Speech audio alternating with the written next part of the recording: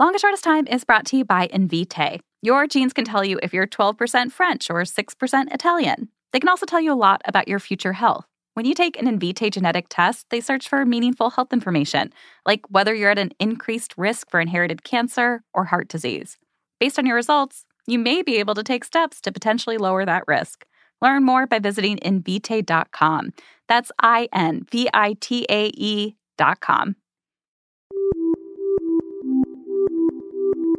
Hey everyone, it's Hillary. We've got a quick mini episode for you today because here at The Longest Shortest Time, we've got an exciting event coming up and we need your help figuring out one part of it. And it's a pretty important part too. So here's the deal. The event we're doing is speed dating for mom friends. You may remember we did this last fall.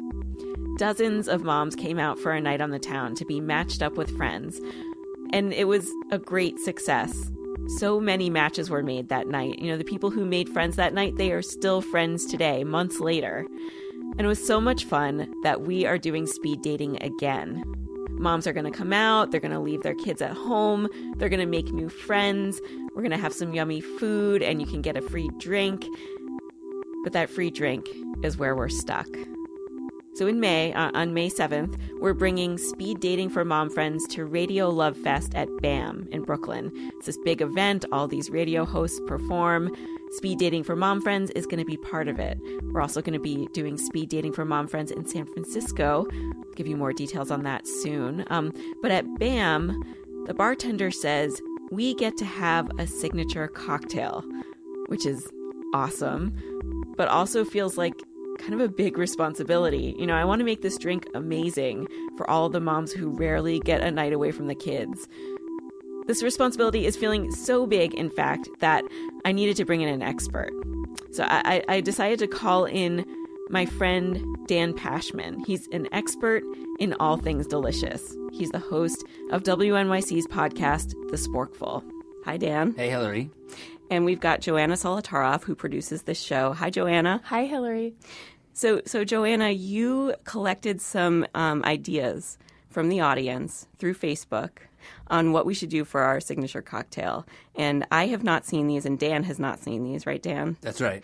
And so you're going to tell us what the ideas were, and Dan and I are going to discuss and see if we can come up with the name for this drink and the ingredients for this drink.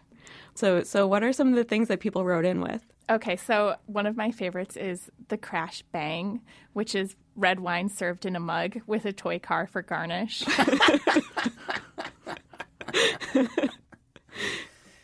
Wow.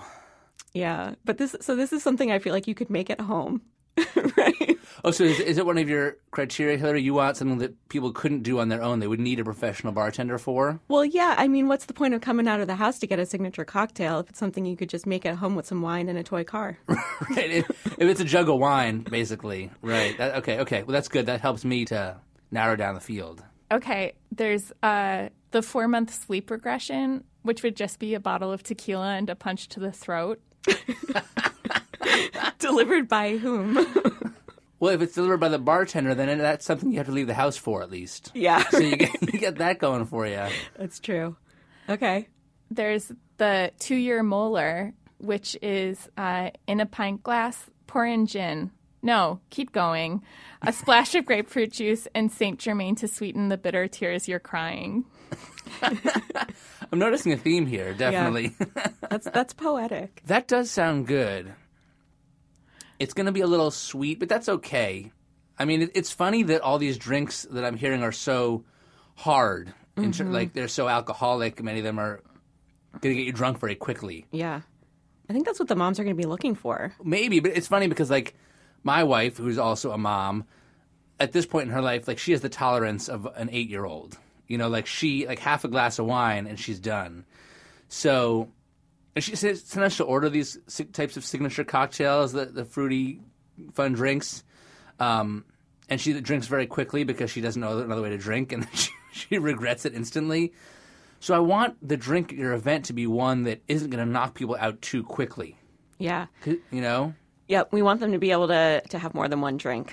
That's right. You want to have a couple of drinks and a number of conversations. Right. And to remember the conversation. That's right. Right. You don't want to be drunk mom at mom friends. Then I guess the minivan won't work, which is don't know what's in it, but it needs to be big.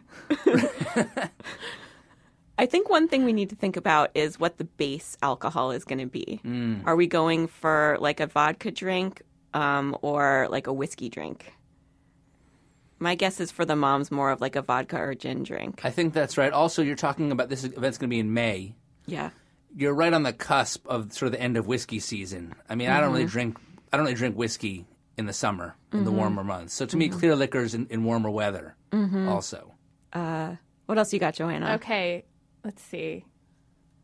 Oh, one mom said that she had a mimosa recently with Sunny D, and it was surprisingly good, and that you could do a rim with crushed goldfish or Cheerios. Do we want to be bringing the child food into the, like, do you want to be setting all of your child stuff behind? Yeah, I would tend to think, like, when I'm going out with friends and you get the babysitter and you're leaving the kids at home. You want to be a grown-up. Yeah, like, you kind of want to forget that you have kids for a little while, right? Yeah. Does that make me a bad person to say that? That's the whole point of this, I think. I mean... So, yeah, as much as I'm all for using goldfish in unorthodox situations, in fact, I recommended using them as a breakfast cereal with milk poured over them. I don't know that I want them in a cocktail. Can I read you my favorite? Please. It's called The Poop in the Bath. I have experience with that. This one might hit too close to home. It's called The Poop in the Bath, and it's made with bourbon and self-pity. Anything else, or that's it? Nope, just bourbon and self-pity. Okay. That's it. No garnish.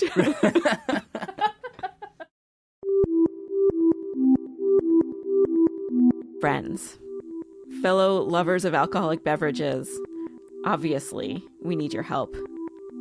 I mean, don't get me wrong, your suggestions on Facebook were a great start. I love your spirit, your humor, your creativity, but it is time now to get serious about this drink, about these ingredients. So remember what Dan said. We're thinking something light, something summery, something that won't make you fall over after a few sips.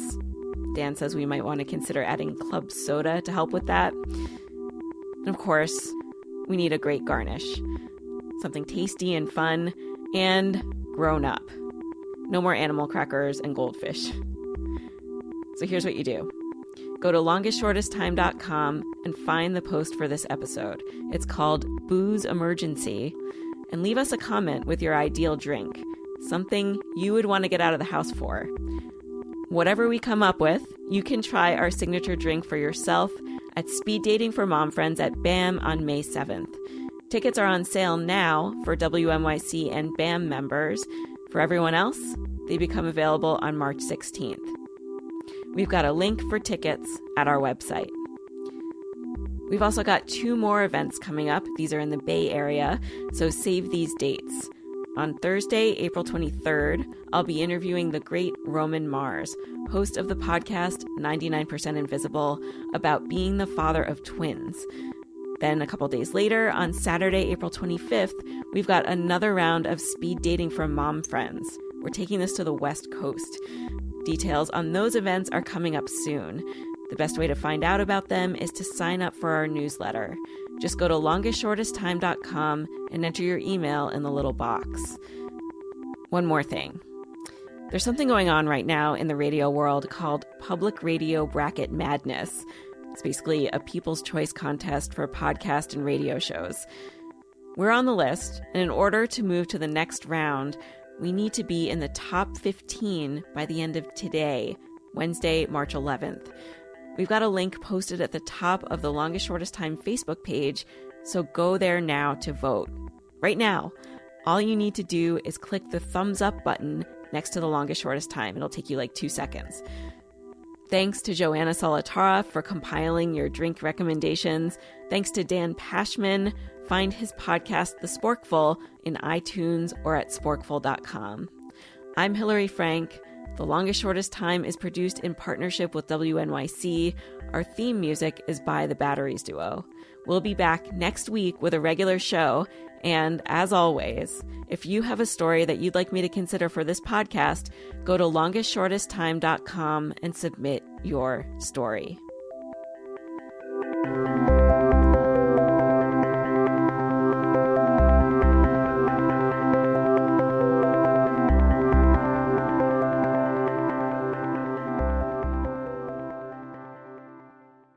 I'm standing outside Smithsonian's National Museum of American History. Inside, there are like 1 trillion objects, and I have to go in there and find 10. So we open a drawer here, and there's Indiana Jones's jacket and Indiana Jones's whip. What is this? Prince donated this guitar. I'm Asif Manvi, and I am lost at the Smithsonian. Where do I begin? This place is obviously full of fascinating stuff. Fonzie's jacket, worn by Henry Winkler on Happy Days. There are 156 million objects in the Smithsonian's collections. Here are Muppets. These aren't just objects. They're pieces of America's self-identity. I'm looking at a robe with the name Muhammad Ali. Only 10 episodes, only 10 objects. That's pretty amazing. Lost at the Smithsonian is out now. Subscribe now in Stitcher, Apple Podcasts, Spotify, or wherever you listen.